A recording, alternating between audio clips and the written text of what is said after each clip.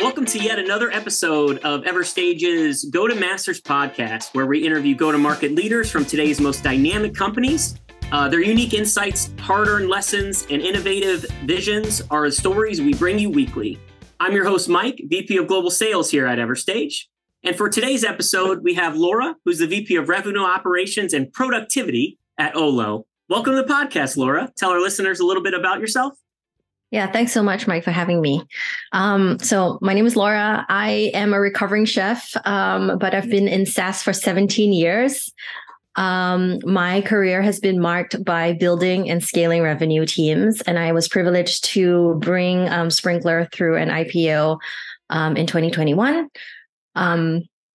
And I'm currently with Olo as their VP of Ops. Olo is the restaurant operating system of the future that helps restaurant brands give their customers a unified experience across both their on-premise and digital engagement, starting with digital transactions, ordering, and finally customer engagement. I love it. So you're really kind of merging the best of your business life and now your post-business life, huh? I am, yes. And I feel very fortunate to be able to do that. That's amazing. That's amazing. I love it. So to jump right in, I know our listeners are really interested in a couple questions. So how has your experience been transitioning from sales training and enablement more to the ops side? You know, what influenced that decision to make the change, and how do you feel about it now? Mike, great question. So actually, even though my LinkedIn profile, I think, has a very strong enablement background, I actually was in ops before I was enablement. I was running international ops and then specifically focused on APJ, revenue or sales ops. And then I moved to supporting the CRO as his chief of staff. In that role, my main priority was to look through data and uncover key initiatives that would help us really move the needle. So a lot of that work was ops driven, right? It's data and it's data strategy. And that's how I actually landed up in enablement from discovering that, that was one program that maybe needed a little bit of an overhaul to help our reps become successful. And we were hiring at that time, 20 reps a month. So that was a big push for making sure that our AEs were very successful and set up for success. The interesting thing about my enablement program, I think, because I didn't have an enablement background, was that a lot of my outcomes were just productivity based. So I didn't use, metrics like how many certifications we did or how many programs we rolled out. I really looked at whether we were impacting AE performance. And when I think about ops, my team's mission is to reduce the seller burden by giving the sellers the knowledge, tools, processes, infrastructure, data, and everything they need to be efficient and operate at maximum efficiency. So in a way, sales enablement is already part of the ops landscape and ecosystem. So I think they work really well together. So I guess, the net of it is that I've always been in ops, and it's just been sort of a natural process to come into this whole scope of ops and enablement together. I love it. And thank you for sharing. I think, I think ops and sales enablements, revenue enablements, I think all of these individuals typically just wear a ton of hats. I know you mentioned the story of, essentially becoming the chief of staff for your CRO. As a sales leader myself, I always found that, my sales enablement team and my sales ops team always served as, essentially my psychiatrist and my psychologist a lot of times, right? Obviously my job as a leader is to reduce the seller burden. And, I think I always got along really well with those folks, and they literally had to do a variety of different things. And I think for most of them, that's kind of what got them going, right? That's kind of what gave them the juice for their role. So, that really kind of resonates with me, and I'm sure with a lot of our listeners. That's awesome. So the next question is, what are the key areas of focus in enablement, and how is it done differently at Olo? Great question. So, like I said, I don't have an enablement background or a training background. And so the approach that we took to enablement was really around inspiring our reps. And it wasn't so much, let's see how much information we can give them, but it was really around making them feel confident that they could do the job. So a lot of our enablement programs were around just like hearing from their field, hearing from the field, hearing from their peers, figuring out, the best stories to tell them, arming them with not just the information, but like the way that it was done in the field that somebody else did it, so that they could really feel like they had the ability to do it as well. And the interesting thing about this is I generally felt like, look, the good reps would naturally become better on their own. If they were inspired to do that and they felt confident, then they would be able to find the information. They would go out and find the information on their own. And it was just our responsibility on the enablement team to make sure that the information was really readily accessible. It was organized. It was in a place, one place that they could go and find it, right?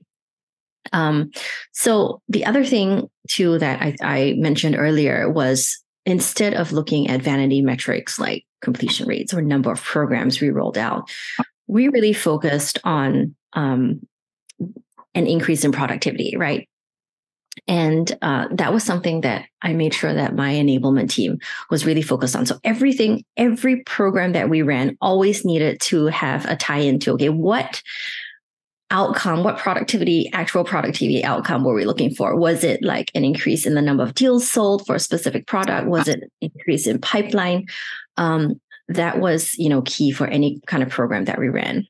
And then the last thing is, enablement is also, when you teach somebody about something, it's really about repetition. This is how people internalize. And it's kind of like, I call it the 7-touch enablement plan, where you have to reach somebody 7 times in 7 different ways before they remember something. It's kind of like cold outreach, right? So we wanted to make sure that, for everything that we did, we had different versions of how the reps would intake the information, whether it was an email or through the self-paced learning or a live session or a Q&A. There were multiple avenues for them to absorb it. And, if we hit them 7 times, that was like, it was more likely that they would be able to retain something. Yeah, I think it's so, so important. I think a lot of times people can get trapped in just explaining the information, but not really explaining the why. And you mentioned inspire. You need your team to get behind the actions that you're trying to get them to accomplish, or else they're never going to, succeed, right? They're never going to accomplish what you're trying to get them to do. As well as, multiple touch points. Yeah, I think, it's something that I've certainly, tried to strive at all the organizations that I've been at, in regards to, how are we really going to enable this productivity and really close the loop on it to make sure it's actually, given our desired outcome. And it takes multiple, sessions, right? Remind, recall, rerun, replay, recycle, rinse and repeat, so, I think that, it really hits home with certainly me and a lot of our viewers. Mike, sorry, like, if you don't mind, let me just add one more thing to the enablement piece, which is, I think a lot of organizations, we tend to fall into the trap of thinking that, if we give our reps all of the information of every single thing and every single product, they'll go out and sell it.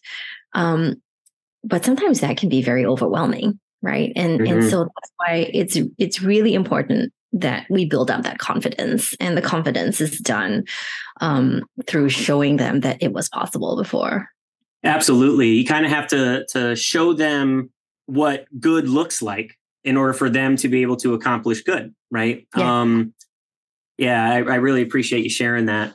How do you implement an effective yet scalable sales process and team across the go-to-market function, to be able to manage various different aspects of go-to-market planning, right? So talking about onboarding, capacity and quota planning, the GTM strategy, and ultimately, incentive design. Great question. Thanks for asking. So my organization is split up into 4 pillars, and you can also think about these 4 pillars as a process. The first pillar is revenue strategy and analytics. And this is the pillar that really drives the data and the way that we view our business. So what are the levers? What are the things that we need to be focused on? They own the reporting. This is the pillar, the first pillar.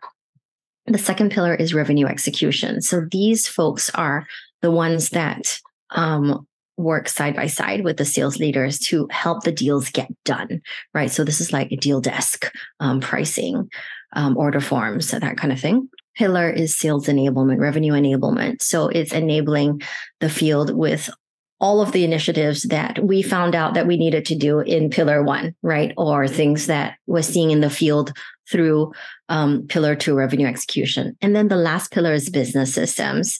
So all of the tools and making sure they all talk together so that we can get the right data coming in from all of it. And that's totally integrated.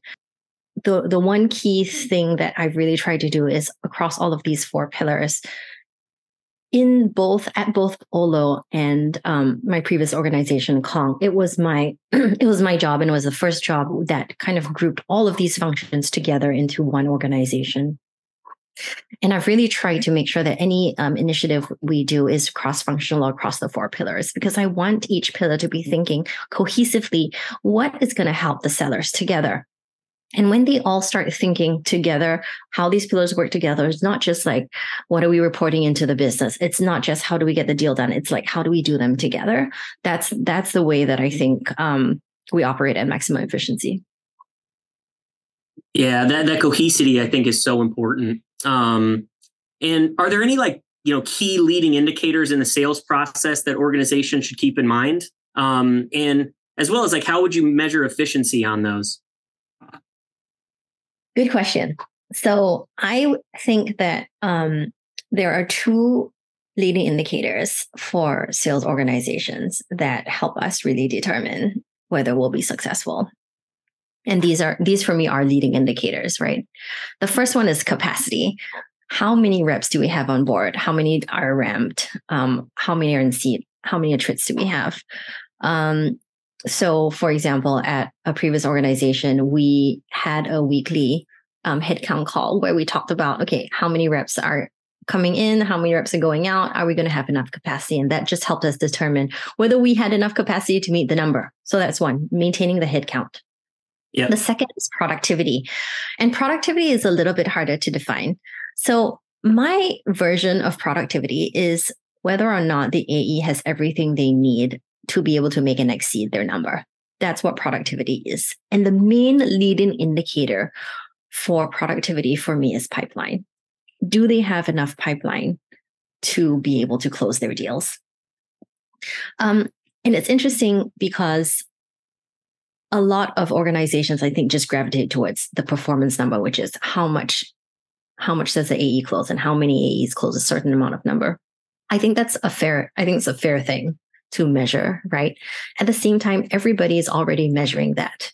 The business is measuring that. Finance is measuring that. We're already everybody's already tracking towards, are we going to close the number? It's very obvious. It's very obvious. But performance in that regard is a lagging indicator, right? And sales is a forward-looking motion. So by the time we get to the end of the quarter, there is no way for us to really impact seller performance. It's not a leading indicator. Pipeline, on the other hand, is where we can look and we can say, okay, which AE is struggling with their pipeline? How can the ecosystem help them? Marketing, business development, the SDR. What can we do to actually bring up their pipeline? So my target metric for my organization is actually how many sellers have enough coverage for next quarter's pipeline, just next quarter, because, all time kills all deals, right? And that has actually proven to be quite a good metric for us to lean into. Going back to performance and pipeline, we talked about confidence in the rep in our previous discussion. And when a rep doesn't feel confident because they don't have the pipeline, right, it sets them back even further. So when a rep has plenty of pipeline, everybody just jumps on to help them. And this is why the good reps, they naturally get better, because everybody wants to jump on a winning ship, right? So it's really the reps that, are struggling. Maybe the product's a little more difficult for them to understand, or maybe they've got a difficult patch or whatever. Those are the ones that we really got to be paying the most attention to. And it's not pushing them to close more business. It's helping them to build more pipeline that I think makes a difference. Oh man, you know how I was saying that I always was the closest with my my rev ops and my sales ops people at all of my my roles. Yeah. This is a perfect example as of why, right? It is all about pipeline. It's all about those at bats, those chances in order to then move the needle and actually close business, right? A lot of times, if you're just thinking about the end result, you're thinking about the people and the headcount that is needed to get to the overall number. You're forgetting the most vital thing. Do we have the groundwork laid in order to get there? You know what I mean? Yeah. It's number one, number two, and number three, in my opinion. And so everything else can fall into place. Training can fall into place. Enablement can fall into place as long as we have that pipeline. And it requires so many parts, especially in today's day and age, and so many teams working together. Marketing, your BDR, your SDR function, your AE, self-sourcing, things of that nature. And so you're speaking my language, for sure. Yeah. And so I know obviously now we're getting towards the end of 2023 and we're now kind of in that planning phase for 2024. And so what are your key priorities for the upcoming year, and how is that going to be different than, maybe how you've done it in the past? Yeah, great question. And Mike, just, I don't know if I mentioned earlier up front, but I've been at Olo only 90 days. So I'm still new in my role. So a lot of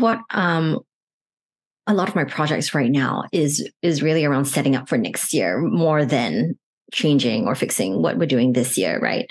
So the three things that are top of mind are, I think the first one is we're moving to a blended book on one of our key segments at Olo. And that's a different thing.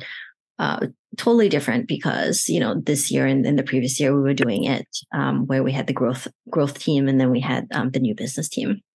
So making sure that all these books are equitable, that there's enough time for each rep is going to be key. And then the second thing is the sales process rigor. So we've just introduced a new sales process that is way more prescriptive and has many more checkpoints along the way.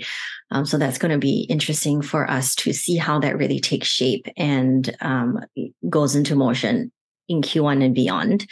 And then the third thing is in restructuring the compensation plan to focus more closely on what Olo's goals are as a company. I love it. And I think you're the perfect person to step in and obviously take on some pretty big projects, right? Introducing a new sales process, blending books for your emerging segment, right? Not small initiatives, right? But regarding the final piece that you were talking about of your strategy being the compensation plans, how do you go about, creating an effective, plan as well as benchmarking against it? It's a great question. And one thing that I heard from a mentor of mine was, are your salespeople meeting their number? Great indication of whether your sales plan is effective. There are three things that I like to keep in mind when designing a comp plan. The first one is that we should always align to company goals. And that would mean that, for example, next year, at Olo, one of our key driving initiatives is to focus on new business, which is one of the reasons for the blended books as well in the enterprise segment, in the emerging enterprise segment. And so new business is now a weight on in our comp plans, and it's a heavily weighted metric where that never was the case. So aligning it to company goals. The second is keeping it simple. So while we want to align to company goals, we want to pick, right, the top 2 or 3 goals that we're aligning it on. We want to make the comp plan easy to understand, not just from a rep perspective, but also easy to administer, right? Both of these two things have to be true. And on the administration side, actually, it works not just for the back office, but for the reps themselves. They need to be able to understand how it was calculated so that there's less back and forth between the commission team and the reps itself. The last thing you want to have is a comp plan that's so complicated where the reps are spending a lot of time calculating what their commissions are going to be at the end of the quarter instead of closing those deals, right? It's counterintuitive. Yeah, exactly. And sometimes we want to drive to so many measures. We want to drive to so many measures because there are these things and these other things that we need to do, maybe at a product level, etc. But we really just have to focus on the things that are most important to the business. And then the last thing is to keep it lucrative, right? So by that, I mean, I love to have on-top components to the plan that are on top of the OTE. And that's going to be a big change as well for the AEs, because they should have the ability to make their number in multiple different ways. They should be able to get to their OTE. And when we think about commissions, one thing that I like to do is think about the on-top components as a percentage of acquisition costs for these other metrics. So for example, services, right? Can we think about that as a percentage of acquiring a services dollar versus how much commissions are we actually paying the rep? And I in a good commissions, in a good incentive, plan, we are paying our reps a lot of money, but we're keeping it reasonable because we're thinking about it as a percentage of acquisition. Oh man, I think a couple of things there are so important.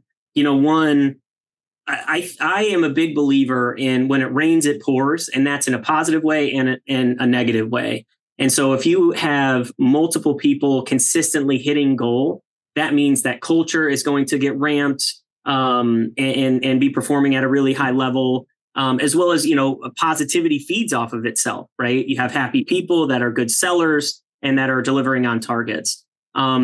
It's super, super important, as well as having multiple ways to actually hit your goal, right? To keep motivation, right? I think at the end of the day, you always got to remember that comp, for a big aspect of it, is the motivational factor. And so, I think especially when you start getting a variety of different, complications, I think is kind of how you mentioned it with the plan. There's so many different variables and things like that. It gets kind of confusing. It actually demotivates. But if you have multiple ways to actually hit your goal and you can clearly articulate that to your people, it can keep them going when maybe, services fell off, but product, still has a chance, right? It kind of keeps them motivated. So super, super important. And I think oftentimes gets overlooked, especially when we're just thinking about that bottom line of, what are we paying out? Are we paying out too much? At the end of the day, it's all for a reason. It's all a percentage of a greater, pile of revenue, right? So, but as far as kind of, one of our last questions, so could you provide us some real life examples, and I'm sure you have a ton, of where ops enablement have had its significant value to the organization? Yeah, I'll give you 2 examples, and I'd say that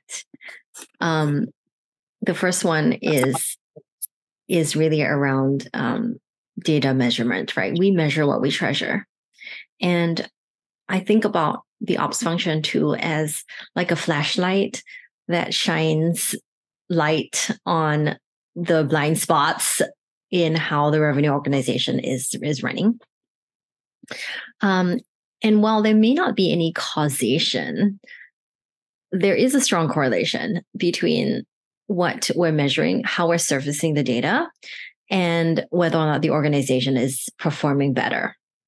So in this one example, we talked about pipeline earlier on, so I'll go back to that. And what we found was when we first started measuring this program, we found that only 30% of our reps had enough coverage for next quarter. Okay. Now, not a recipe for success, I would say. Not a recipe for success, right? And then we started including it in a data pack that we would send out weekly.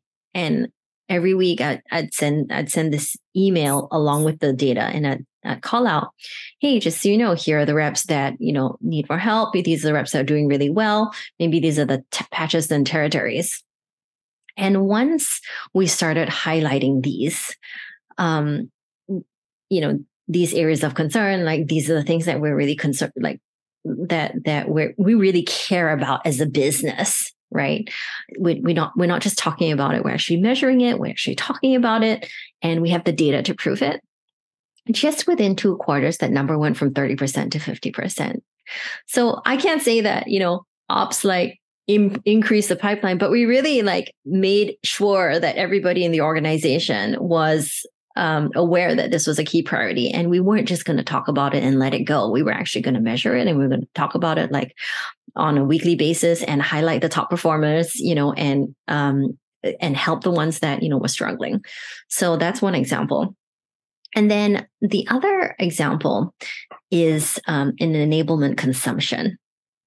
So when we did an analysis of all of the reps that consumed our enablement programs, and that was everything from attending our enablement calls to downloading stuff on our CMS, etc., we found that the best reps actually consumed 50% of all of our enablement programs. Now, it wasn't 0%. And it wasn't 100%, but they consumed 50%. Okay. And interestingly enough, we also found that the reps that consume more, closer to 100%, and the reps that consume less than 10%, those were the worst performing reps.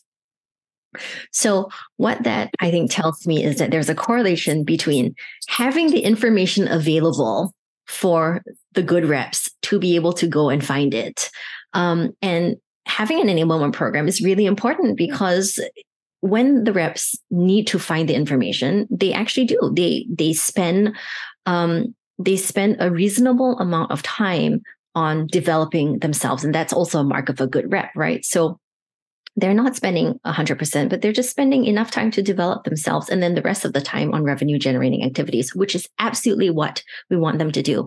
And the converse is also true. The reps that were spending either too little time or too much time just were either not focused on developing themselves, which in and of itself, is a problem, or they were spending so much time on development that they didn't even look at their core job. So I'd say both of these 2 examples are good, correlation, not so much causation, but definitely correlation to the value that the ops team, I think, brings to the table. I think it's so true. I think that sweet spot right in the middle is where, the top performers are always going to live, right? Obviously, it's important to play both sides of empowering yourself to get better. There's real life scenarios that you got to get at bats on, talking about pipeline again. As well as, but you have to kind of, take matters in your own hands in regards to learning, right? What are you doing off call, and how are you practicing, as opposed to how are you just playing games? And so it's really, really important. And I also think kind of, leads you to my next question, which is about resources. So are there any specific books that you would recommend for folks that are looking to scale their career in ops? I think that if you want to scale your career in revenue ops, you need to have the mindset of the seller, because that's how, when you put yourself in their mindset, right? Then you know how to help them. It's not just about the business, what the business needs, but it's really about how we can help them. So my favorite book is The Qualified Sales Leader by John McMahon. Mm-hmm. That's it's a great playbook. It's like my Bible. I think the Challenger Sale is a really good one as well. And then specifically, I guess, for ops, the book, How to Win Friends and Influence People, is a good one, because often I think ops people are made to enforce policy, and, where we can kind of come off as the bad guys. So having a good number of champions, I think, on your side is really important. Oh, I love it. I think, both things that you brought up in regards to, you kind of have to get into your salespeople's mind, and in order to truly empower them, understand kind of what they're going through, monumental. So those books that you read, I'm obviously a big fan of them. I think anybody who hasn't read them that's listening to this certainly should, as well as, you kind of have to be, collecting champions internally, right? And you mentioned at the beginning of our conversation, inspire, inspire, inspire. I think if you're looked at as the bad cop, it's going to be kind of hard for you to inspire, right? And so, how to win friends and influence people, I think, is a great roadmap to, kind of have that balance for sure. I love it. So are there any kind of final thoughts or words of wisdom, in addition to obviously everything that you've shared, to our listeners who aspire to excel in the field of ops? I just go back to getting into the seller mindset. And I think the best way to do that, if you've never been in the field, is to go out and get a field job. Maybe you can ask for a secondment and be an SDR for 3 months if you've never done it before. The best ops people that I've worked with have always come from the field, and they've had the pain of selling to the customer, being rejected, going through all of the different system pains, and just having that empathy, for all of these difficult things that so important have to go through. Yeah. And I also think it's not just the empathy. It's also almost the credibility to a certain extent as well, right? Sure. I've been in your shoes, I've done this, and that's where my expertise is coming in. You can really it can help kind of boost your ability to motivate, knowing that you're coming from a place of mutual connection, right? We've both done this, and we've both been in these trenches together, and this is what's come out of it. So I think it's really, really important. And so I really obviously appreciate your time. Where can our audience connect with you and learn more about your work and operations? Yeah, thanks. I think LinkedIn is a good place. Please feel free to find me there. Yes, go. Please reach out. She's obviously amazing. Well, that brings us to the end of our insightful episode of Go to Masters. Big thanks to Laura. Thank you so much for sharing your experiences and valuable insights. And remember, you can tune in every week, to learn more from game changers driving hyper-growth companies across the globe. Go to Masters is brought to you by Everstage, your trusted partner in transforming the way businesses handle sales compensation. And I'm your host, Mike, signing off. Thanks, everybody.